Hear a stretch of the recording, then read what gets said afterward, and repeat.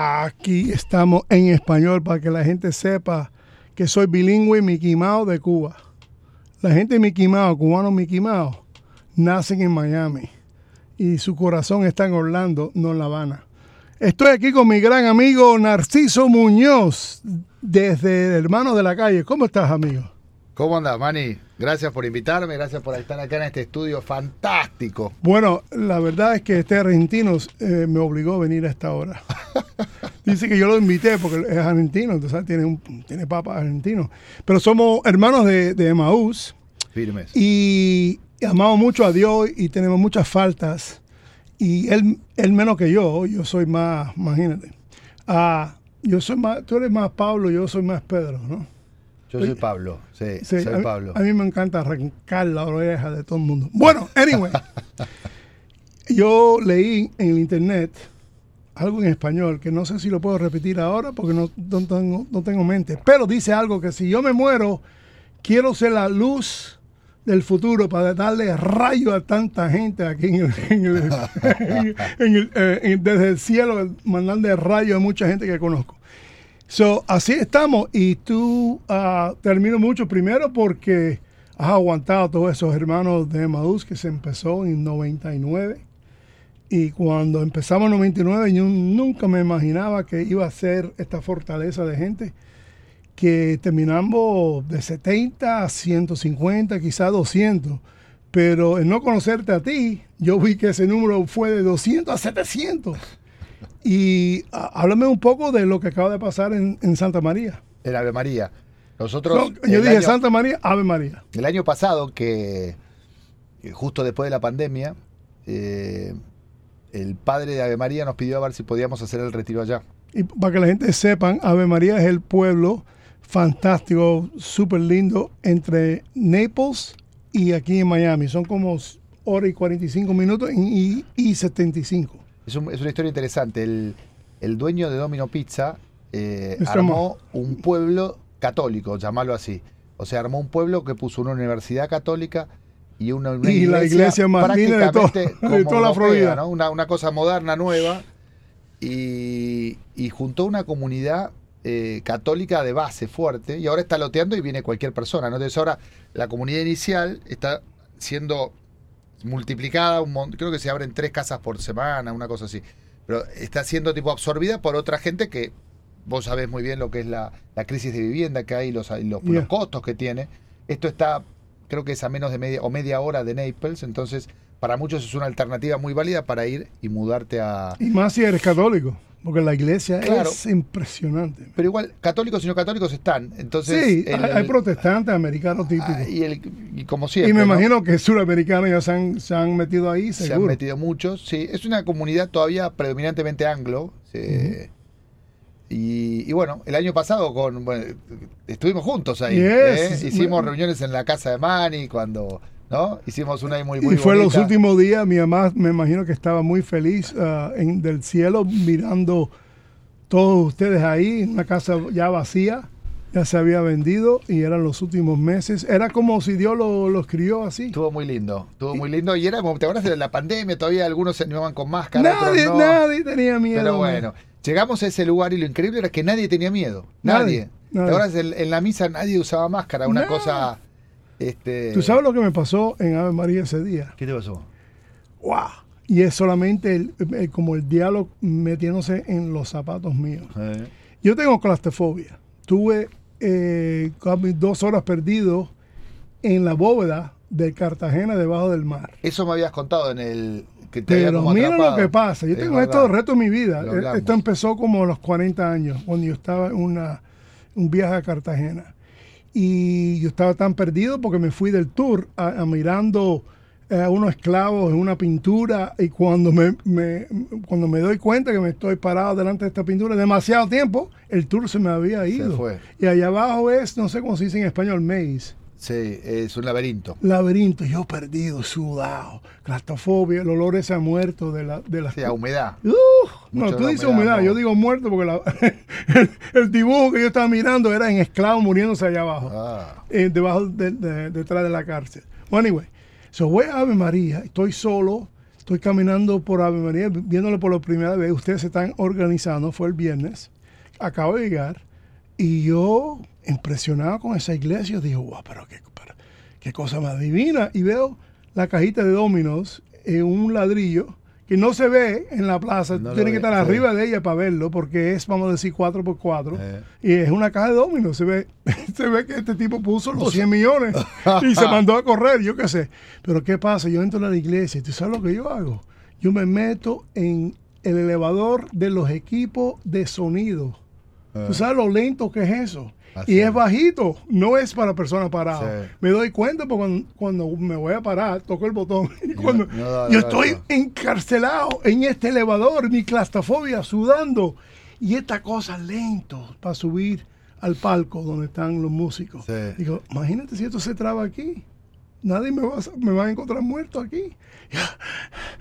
Y regreso consumiendo todo el oxígeno que está ahí adentro porque estoy de verdad miedoso. Y ese es el diablo que no quería que yo iba a Emmaús. Y salí por esa puerta, bajar por los escalones y digo, wow, ¿quién se te ocurre?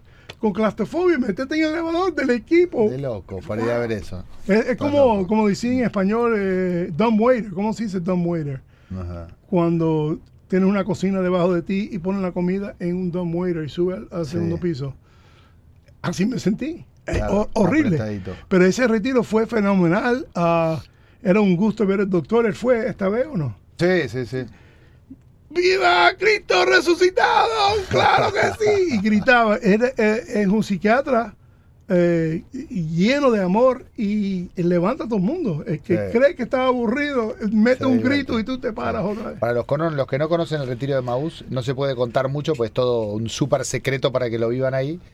Pero es una inyección de fe, es un retiro, que es cuando uno se aleja del mundo, de laicos para laicos, o sea, no hay curas, no hay nada, es simplemente gente como vos que estás escuchando, como tú que escuchas, que de golpe decís, bueno, ¿y hay algo más? ¿Hace cuánto que no sentiste una cosa así?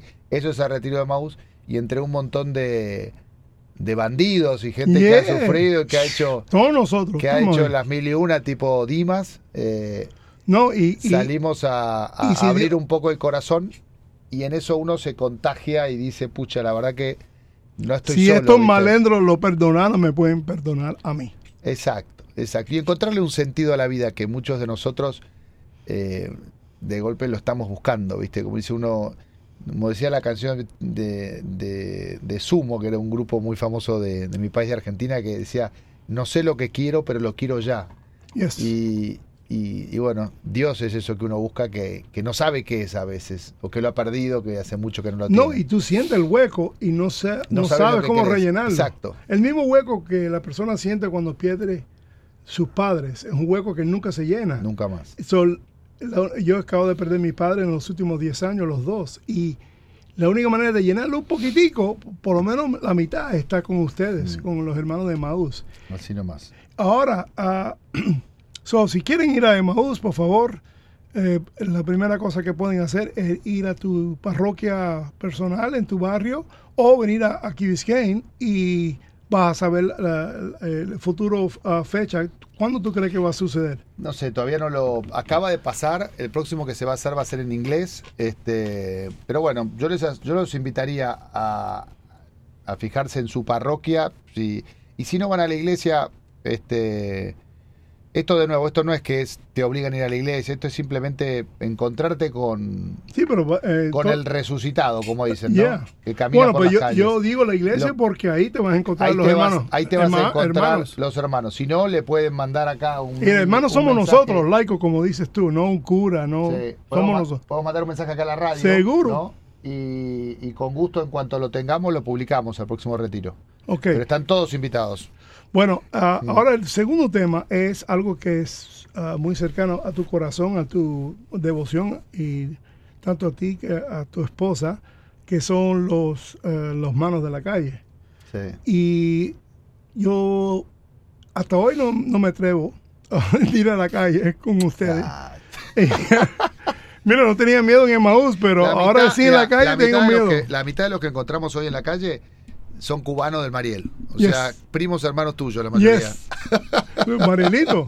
Yeah, man, están... Porque esa gente que llegó en los 80s, ya pasaron 40 años, están en los 60s, en los 70s, en los 80s. La situación de vivienda en Miami está dificilísimo. Yeah.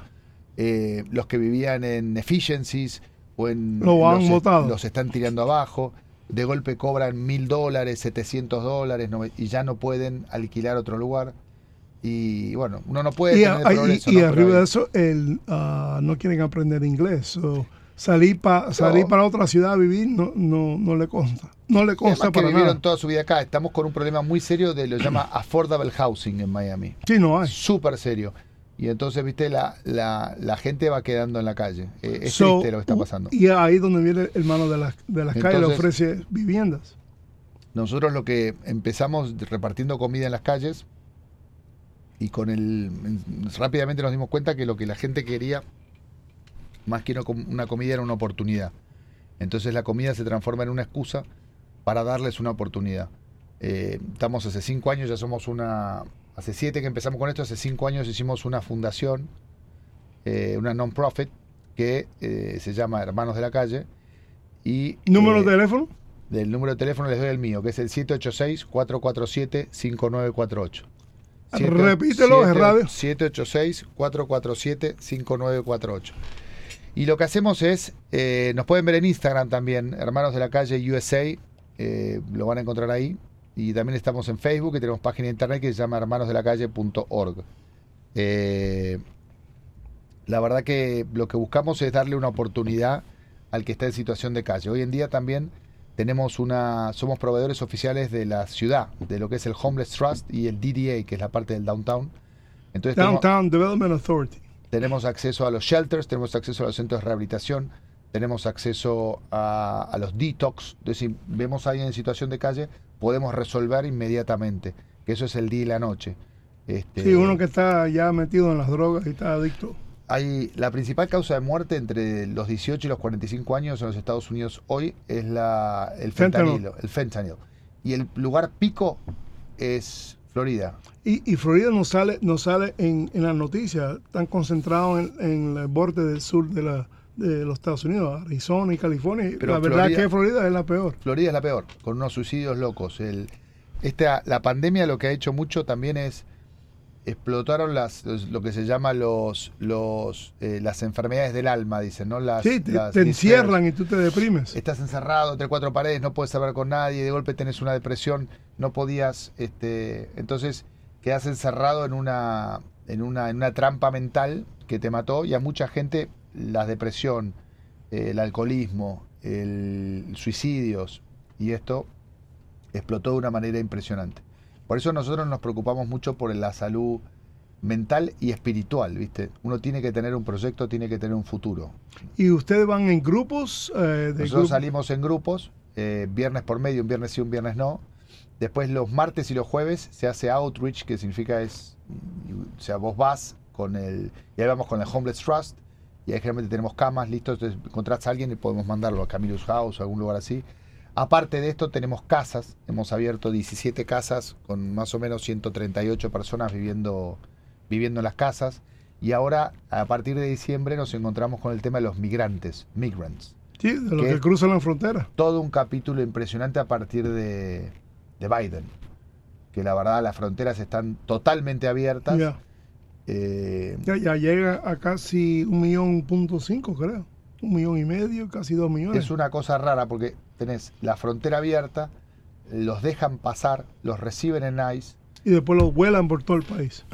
Los vuelan por el país, les dan un año, les ponen un bus o avión, plane.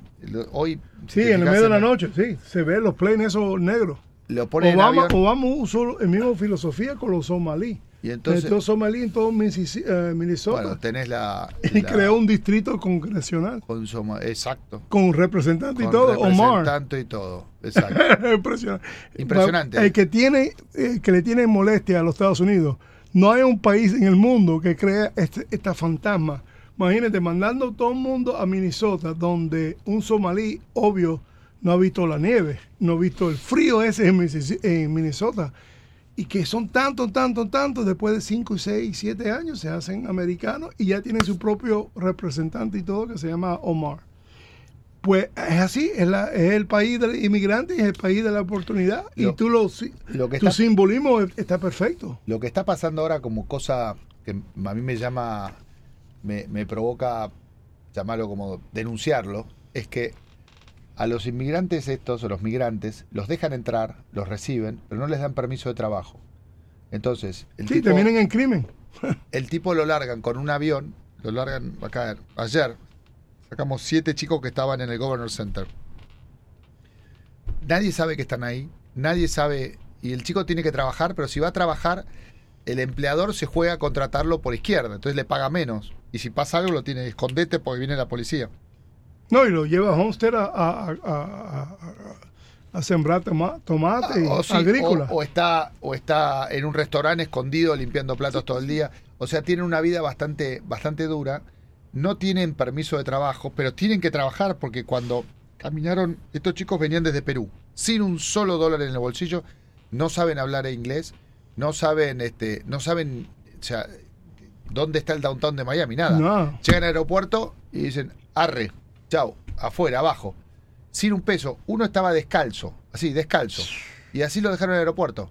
Entonces se fueron caminando. ¿Y dónde vamos? Empecé a preguntar, chicos, ¿dónde vamos, chicos? Si tú vas ahora mismo al aeropuerto, te lo vas a encontrar caminando. No, a ellos los mandamos a... nosotros lo que tenemos es una red de gente que de golpe... ¿Qué pasa por ahí esperando? Como fue lo mismo que con el exilio cubano, tenemos en algunas ciudades gente que necesita trabajadores y que están para recibir personas. Entonces estos se fueron a Tennessee. Los mandamos ayer en bus, en el Greyhound, y hoy ya están en Tennessee, ya están trabajando con casa. Porque Estados Unidos necesita trabajadores. Sin duda. Sin duda. Lo que más en las fincas. Es un poquito de coordinación, ¿viste? Que el tipo... Nosotros le hicimos un planteo esto a Almagro, que es el jefe de la OEA, de la Organización de los Estados Americanos. Fuimos a Washington a plantear. Sí, me recuerdo que lo pusiste en Facebook. Que hace falta una pequeña... El tipo llega y de golpe dicen, bueno, necesitamos, no sé, gente para trabajar en el warehouse en Alaska. Que lo diga el señor. Entonces le mandamos la gente de esta Alaska, mientras deciden qué hacer, y que tengan un permiso asociado para trabajar en el warehouse. Digo Alaska para decirte un lugar, viste que... Y la pesquería de salmón en Alaska. Que ahora está la temporada, que ganan una fortuna, los mandás allá y que el tipo tenga el permiso mientras trata de regularizar su... Entonces, pagan impuestos, pueden trabajar, pueden bajar los costos o sea, pueden... El que esté empleados puede conseguir empleados que estén... Y lo más importante, no cometer crimen. Las mujeres, hay mujeres que vienen solas o vienen... Nosotros tenemos una mujer con 3 hijos, 3 hijas. Eso está a un tris de prostitución. Yeah. Está a un tris... Después, los chiquitos que vienen y se pierden. Eso, trasplante de oro. Lo ves en los carteles en la US 1 y en la 95. Que tenés Stop Human Trafficking. Sí, pero ofrece más inventario. Impresionante, qué hipocresía. Pero ¿por qué ponen esos carteles? Porque está pasando ¿Cómo eso. que está pasando? ¿Cuánto vale un riñón? ¿Cuánto vale un hígado? ¿Cuánto vale un pulmón? Esta gente no vale nada. Está escondida, no tiene ni siquiera un celular, nadie sabe dónde vive. No, y si se aparecen muertos, lo tienen en Everglades con 4 cocodrilos y ya, sin riñones, sin hígado. Es una realidad, eso está pasando as we speak. No, y los chinos los chinos inventaron esa industria de sacar órganos de los mismos criminales. Lo sacan, el criminal lo tiran, yo no sé si ellos tienen cocodrilo, pero lo matan y la gente en Europa pidiendo un hígado, pidiendo un pulmón, pidiendo un riñón y están dispuestos a pagar $500,000. Y no quieren saber ni de dónde vienen. No quieren, ¿no? Y nunca se va a saber. De conciencia, chao. Es así. Es así la cosa. Ya va por esa cantidad de casas. ¡Wow! Tenemos eso. El otro día hicimos una presentación porque teníamos que aplicar para los fondos federales y ayudamos a mayo de este año, el último año, estos son cifras certificadas por sacamos de la calle a 407 personas que estaban viviendo en situación de calle y salieron de la calle. ¿En Miami solamente? Solamente en Miami. Y que fueron a un destino mejor. O sea, uno por día, más de una persona por día sacamos de la calle. Ayer sacamos a 8, ponele. Se puede. ¿Y tú crees que estos viajes son todos los días? Tiene que ser, ¿no? Y mirate lo que es los videos están mandando en bus a Washington, que tenemos una Sí, organización amiga. ese es el truco. Es el gobierno, vos pero... querés la frontera acá, te la pongo allá, dijo la... se lo están llevando a Nueva York, a DC, a Chicago, Miami. Miami mucho. Miami y DeSantis no sabe qué hacer, porque ella amenazó, te lo voy a llevar de Miami, te lo voy a llevar a Delaware, donde vive el presidente Biden. Exacto. Pero no lo ha hecho, porque tú me estás comprobando que en Washington están llevando 100 personas por día, llegan. Sí, no, ahí se ven los videos. Lo llevan en medio capital. Y chao. Y salen caminando por ahí. Y salen los tipos. Ahora están llegando cubanos y venezolanos, los tiran ahí todos. Y he oído cuentos que los cubanos, muchos de ellos los encarcelan. ¿Por qué es eso? No sabes. Porque tienen un delito saliendo de los bueno, se encarcelan cuando entran, los encarcelan durante un tiempo. Y después te liberan. Pues está 3, 4 días encarcelados, 6 días, hasta que te quieren ver, viste, de hacerte los... Sí, que no eres terrorista, que no eres de una ganga, que no tienes delito ya. Un pequeño background check te hacen. Que me imagino que es horrible y muy ineficiente, creo yo, tengo que asumir. En el caso de Cuba, siguen viendo aquí Biscayne, las balsas ya están, ya cayeron 2 balsas aquí en Key Biscayne. ¿Cuándo cayeron? Hace 6 días y 15 días antes. Qué bárbaro. Están ahí y se meten en las casas. Yo me recuerdo el día primero, yo acabo de venir en mi casa, era como 3 o 4 de la mañana, el día primero, y yo oí los helicópteros, todo en Key Biscayne. Yo tenía que asumir que era el cubano que llega a la orilla, y no fue un triste accidente en Harbor Drive donde murió un chico. Pero yo estaba allá afuera y yo vi el barco, pero ya había pasado días que yo no sabía. Ahora mira la cosa para volver a Dios. Dale. El mes que mi mamá muere, hay un barco de Caribbean, que es una ciudad que mira Miami, en el sentido de mirar directamente al norte de Miami. Se llama el pueblo Caribbean, y se llamaba el barco Teresita, el nombre de mi mamá, el mes que mi mamá muere. Y yo dije, mira, mi mamá se pasó muchos años con los contactos políticos que nosotros teníamos para sacar los disidentes y los políticos feroz, sacarlos usando el Senado y el poder político. ¿Qué símbolo que el mes que mi mamá muere viene un barco que se llama la Teresita? Te hago una pregunta y también para invitar a los radioescuchas que están, ¿no?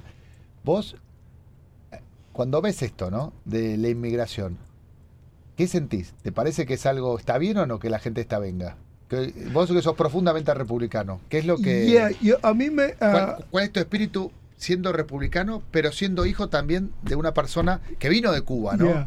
Es una pena decirlo porque suena muy frío. Decilo. Porque lo que yo quiero y lo que yo sé que está pasando, porque yo soy latino, que muchos latinos quizás tienen necesidad de trabajar y que el americano no está dispuesto a hacer estos trabajos.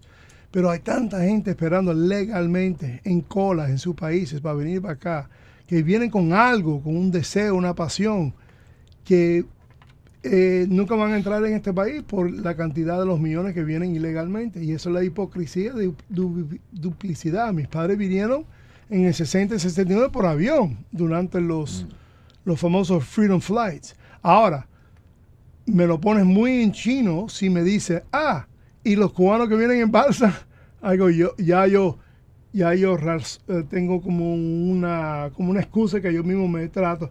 Pues mira, ellos están escapando una tiranía, ellos están sobreviviendo los ataques de tiburones.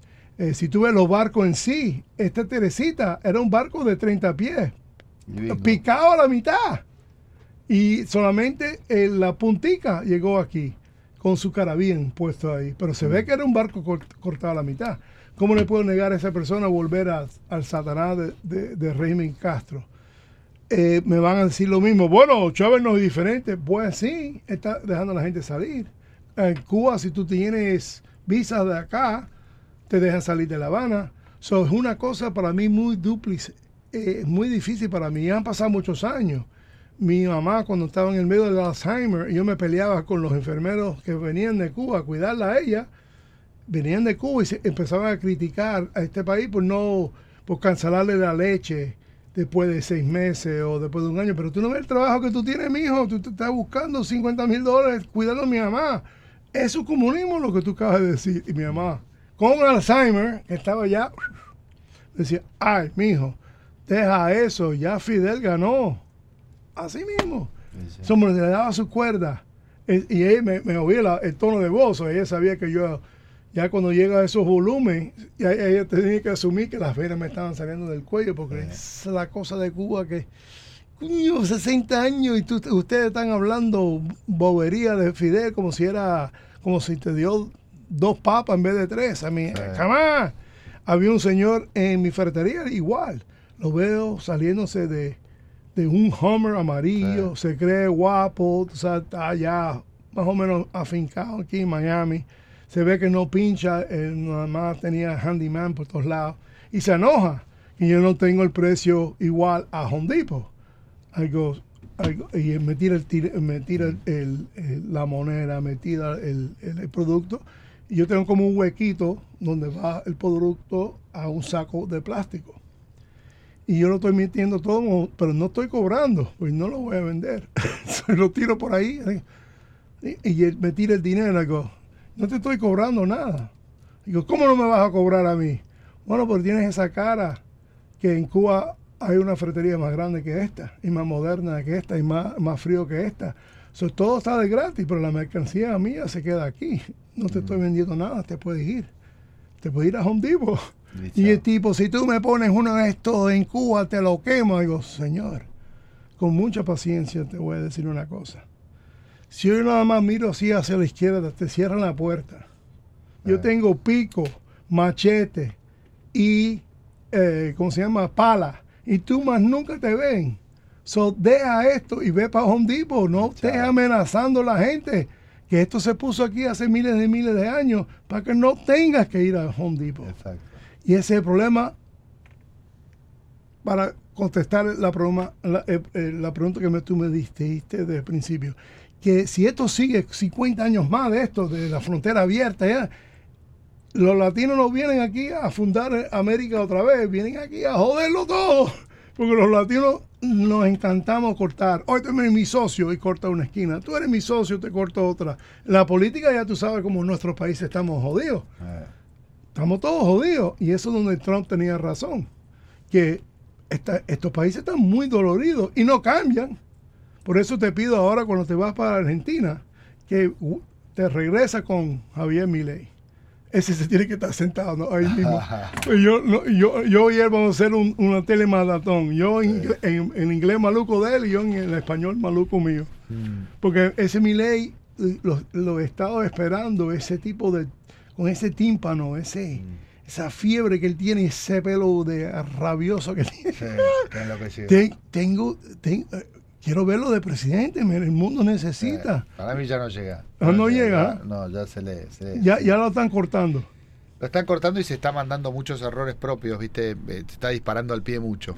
¿Cómo? ¿En matemática? ¿En cosas económicas? En dentro del partido se está donde peleando necesita apoyo. Donde necesita apoyo y después se tiene alguna fricción dentro del propio partido, que son muy poquitos, pero los que dirigen, ¿no? Ajá. Y después se mandó un par de macanas. ¿Qué es lo que es macanas? Macana es cuando vos haces errores involuntarios. Dijo, por ejemplo, una cosa muy marcada que dijo es que tenía que él iba a crear un mercado de órganos. Entonces te dije, pero ¿cómo un mercado? ¿Qué vas a tener? ¿Viste gente durmiendo que le va a sacar los órganos? No era el desarrollo orgánico. No, órganos para los seres humanos. Un mercado. Entonces vos querés vender tu hígado y se lo vendés a uno a tanto. O sea, se mandó un par de cosas que la verdad que provocaron como wow, este es como que es demasiado loco. Y después también a veces suena que está totalmente... Mercado de órganos. Así como lo escuchás. Pero suena como que está a veces fuera de control. Yeah. Es que no es sí, eso le pasó al congresista Newt Gingrich. Claro. Se lanzó de presidente en un debate nacional. Dice, tenemos que pensar en tener otro estado, pero en la luna espacial. I go, come on, man. En el medio de un debate. Chao. Chat, goodbye. Se acabó, chao. En Mars, en espacio, pero un estado. ¿Y quién va a ser senador y quién va a ser el diputado? No, ¿quién va a ver suficiente gente? ¿Tú crees que se van a meter 2 millones de gente flotando ahí arriba? No, en la vida mía, ni en la tuya, mijo. Y él mismo se fastidió. Y era el genio de todo el grupo. Esa fue la época que ganó Obama en segundo término. Sí. Terminó ganando Romney. Él estaba en contra de Romney en ese debate. Y Romney ganó el debate y después perdió la elección. Yes. No salió ni la primaria. Ese es el problema de nuestro país, que somos un partido tan pequeño que en muchos estados dejamos los independientes votar en las primarias. Total. ¿Y qué pasa? Salen los McCain, los Bob Dole, los flojos, los Romney. Nunca sale a la derecha. Cuando paramos de hacer eso, y era no pararlo, es que no lo hicieron. Los independientes no salían a las primarias porque muchos de ellos querían votar por Trump, soñando que Trump iba a perder contra Hillary. So, los independientes votaron por Trump para que Hillary le ganara. No le fue bien la torta. Y mira lo que vinieron la próxima vez. Hicieron unas elecciones así misteriosas con 8 millones de dólares por COVID. Y nuestros países sufren eso. El minuto que tú permites que la mayoría de los votantes voten por correo, se jodió la democracia. Se acabó. Se acabó. Y después cuando tú vas delante de la corte, la corte nada más va a ver que tú recontaste yo no sé cuántos votos, pero si estás recontando los mismos boletos ilegales, va a salir con la misma cifra. Y es la cosa de democracia. Por la primera vez este país se ve. No la primera vez, porque yo sé que los demócratas lo han hecho en el 60 y lo hicieron en los años 30. Es una historia que se llama Tammany Hall, que se empezó en Nueva York y después Boston y después Filadelfia, donde hacían unos festivales inmensos una semana antes de las elecciones. Compraban los votos ahí mismo. Y en ese entonces eran papelitos. So, coge, firma ahí. Oh, esta se vota. Forma, ven. Un saco de pan, de papa, y la gente así apretada durante la depresión. Bueno, eso se pone muy sofisticado cuando el mismo Bush, hijo del hermano de George Bush, Jeb, cuando era gobernador, había un escándalo aquí en 2000 entre su hermano y Al Gore, que era vicepresidente de Clinton. Y ganaron por dos votos. Ganó. Y eran 586, pero en ese momento cayó muy mal en la historia de los Estados Unidos, pero la Corte Suprema puso el pie, porque tenía algo físico de decir, que es, el papel tenía unas bolitas que a veces no se penetraba con el palito, y ahí fue la alabanza de empezar a hacer las elecciones electrónicas, de papel al electrónico. Se odió todo. Y nuestra historia ha cambiado forever, y tú ves que el americano es tan egocéntrico ahora con su internet y su celular, que todo el mundo quiere ser presidente. ¿Qué pasa? Tuviste a los republicanos, el primero era Cruz, el segundo yo creo que era Christie o el indio de New Orleans, y después vino Trump, se llenó de 17 personas. Sí. Ahí donde Trump se mandó ganando con 28% en las primarias. Impresionante. ¿Y qué hicieron los demócratas? ¿Tú crees que aprendieron de los republicanos? Nah, hicieron lo mismo.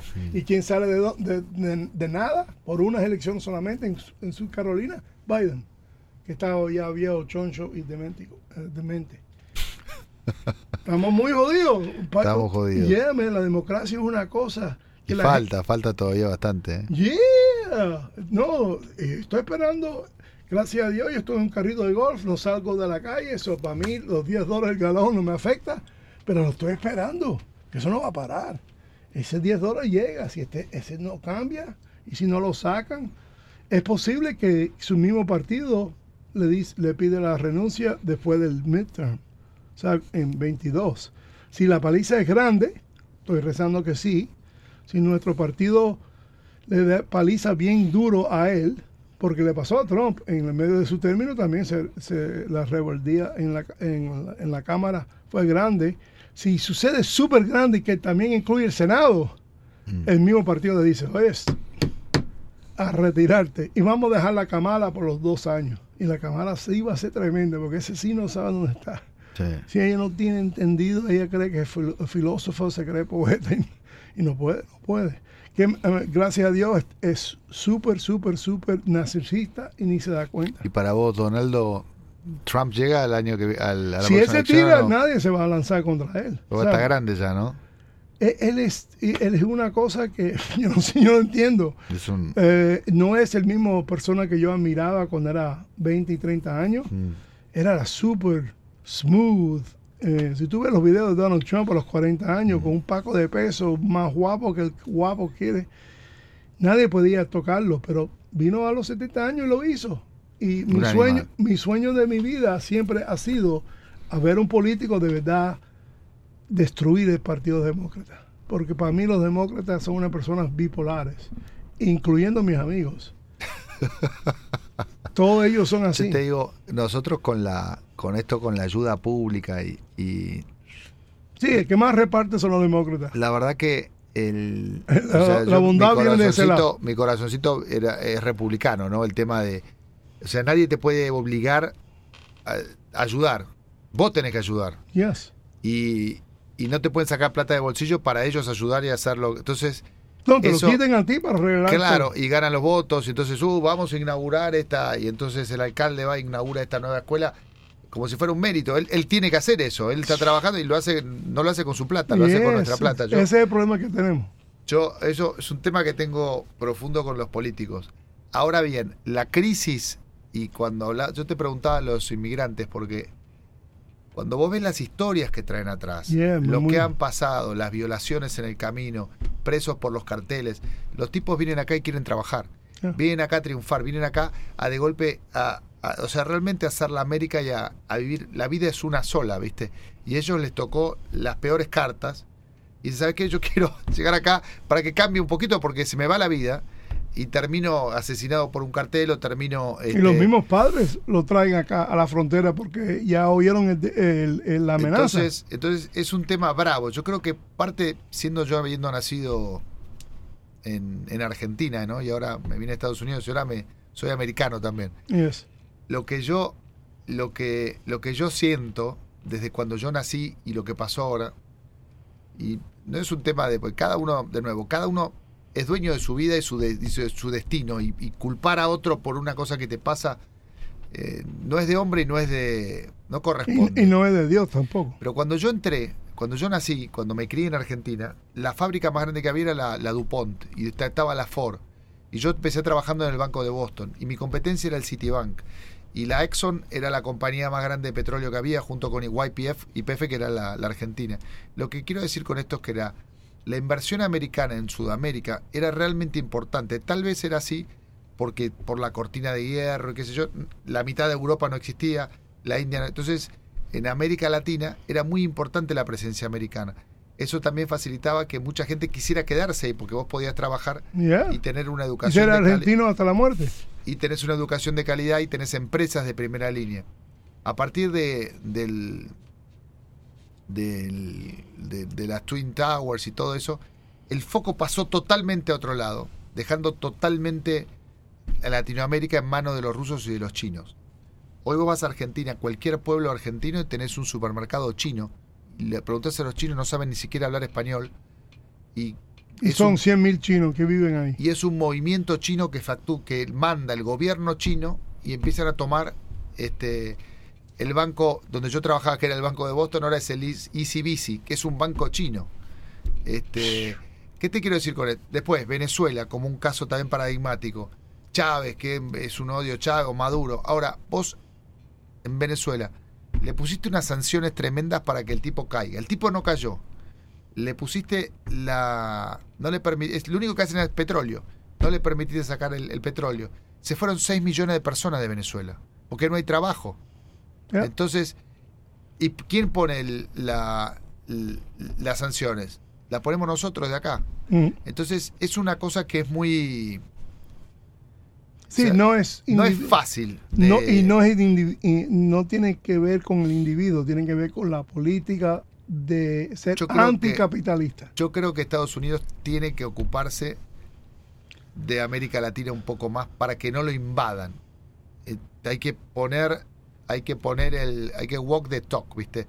Sí. Hay que ayudarlo. Nosotros en Argentina, cuando fue la crisis de la Rúa, Argentina estaba aliada totalmente con Estados Unidos. Y un día Donald Rosenfeld, sale en la televisión diciendo los plomeros americanos no van a apoyar otro salvataje argentino.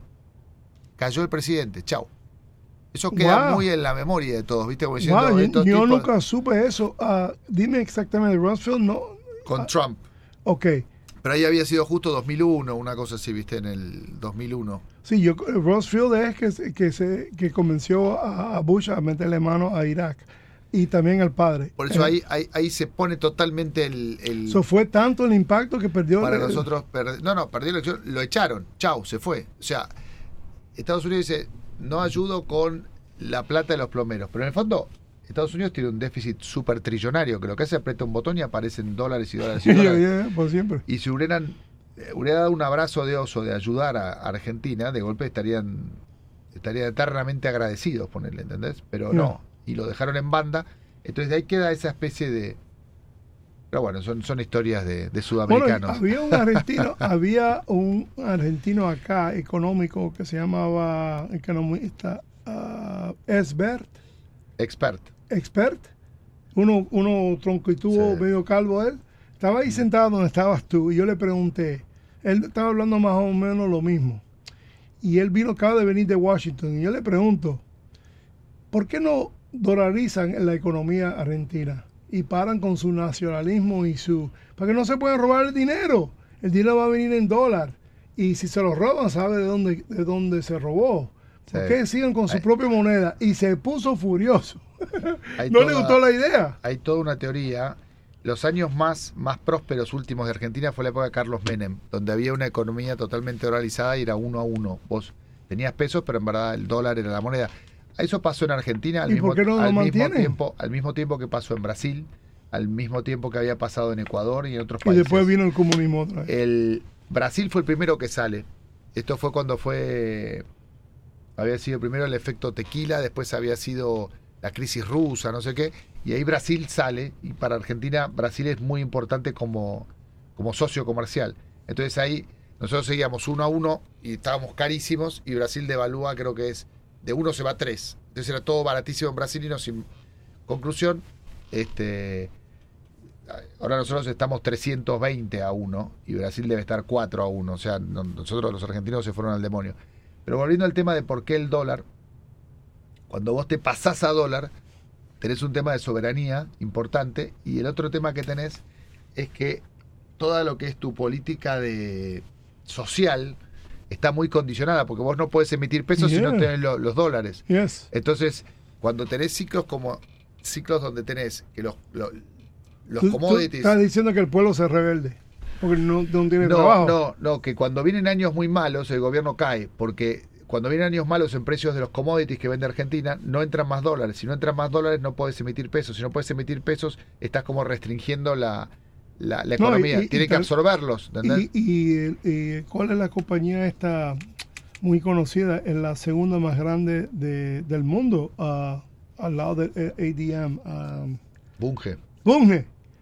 Y yo tenía un financiero que trabajaba en Bunge, y él me hablaba de los cuentos. Y los americanos, aparentemente, si tú no pagas la deuda exterior, ellos te van y te buscan con el naval y te cogen los barcos llenos de harina, de maíz. Y dicen, no, se acabó, paga, y te dan de dejar ese barco entrar al muelle. Y digo, wow, es así tan agresivo. Pues es la única cosa que tienen. También yo me recuerdo unos americanos aquí de Key Biscayne, geólogos, encontraron un metal muy específico que estaba en Jujuy. El litio están buscando mucho ahora.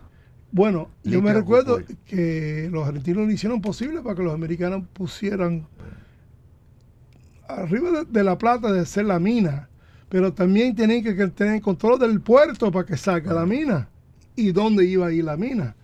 El argentino dijo, no, tenemos que ser 50-50 en el puerto. ¿Y qué pasó?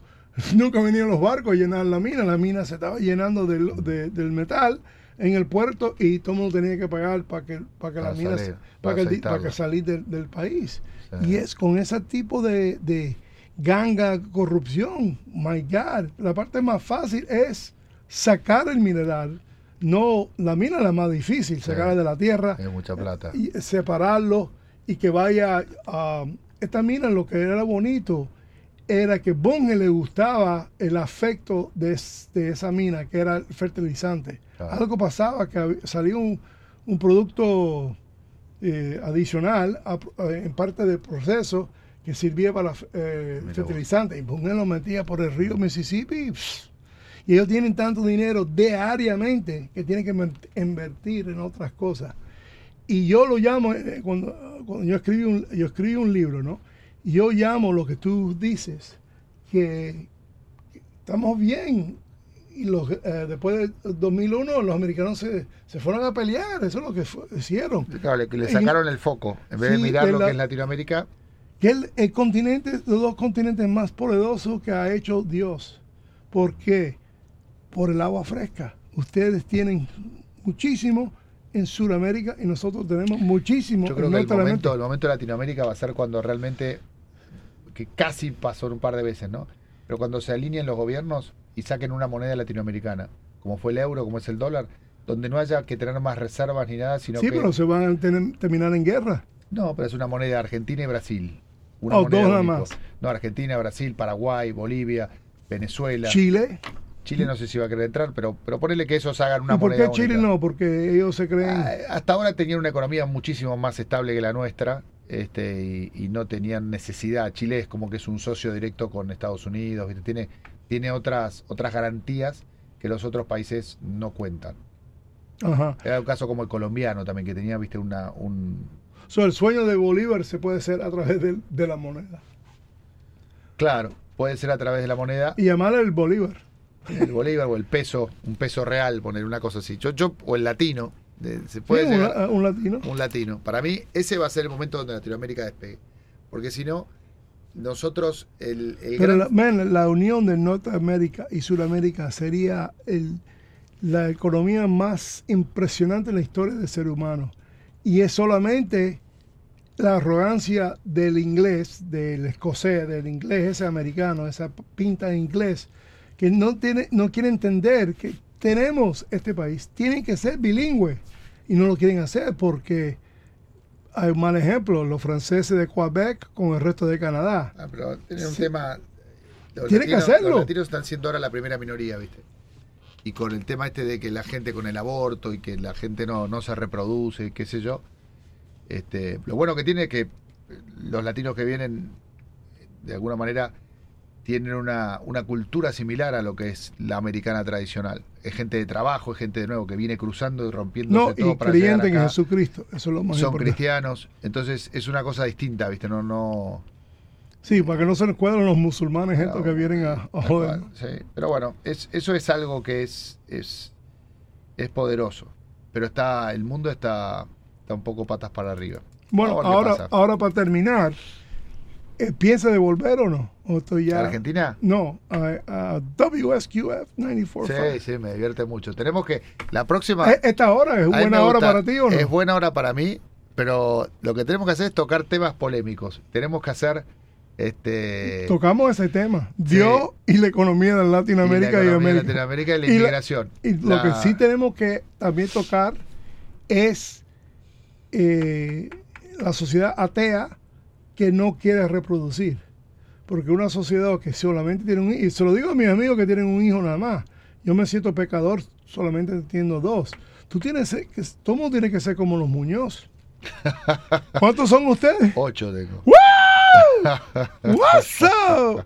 Y, by the way, Chuchu, ya se acabó el tren. Sí, se fue. Se fue el tren. So, aquí estamos en WSQF 94.5. Volveremos ahora a rock and roll. No sé qué canción voy a poner acá, pero si tú quieres terminar con tus últimos comentarios, busco uno aquí que me agrada. Vamos a ver aquí. Pam. Yo les quiero dejar con el pensamiento de que el día es hoy. No esperen a hoy. Lo que tengan que hacer, traten de hacerlo hoy. El llamado que tengan que hacer, háganlo hoy. Ok, señores. Yo escogí... ¿Qué pusiste? La canción que describe a Barack Obama. Se llama The Sandman, una persona sin fundación total. America Sandman, 1971. Él mismo lo dijo en su libro. Sí. Que he's a Sandman, no tiene fundación. Él está en la parte de la playa suave. So, lo veremos pronto con Narciso Muñoz. Muchas gracias. Los hermanos de la calle y de Key Biscayne. Y de Key Biscayne. Cuídense. Amén.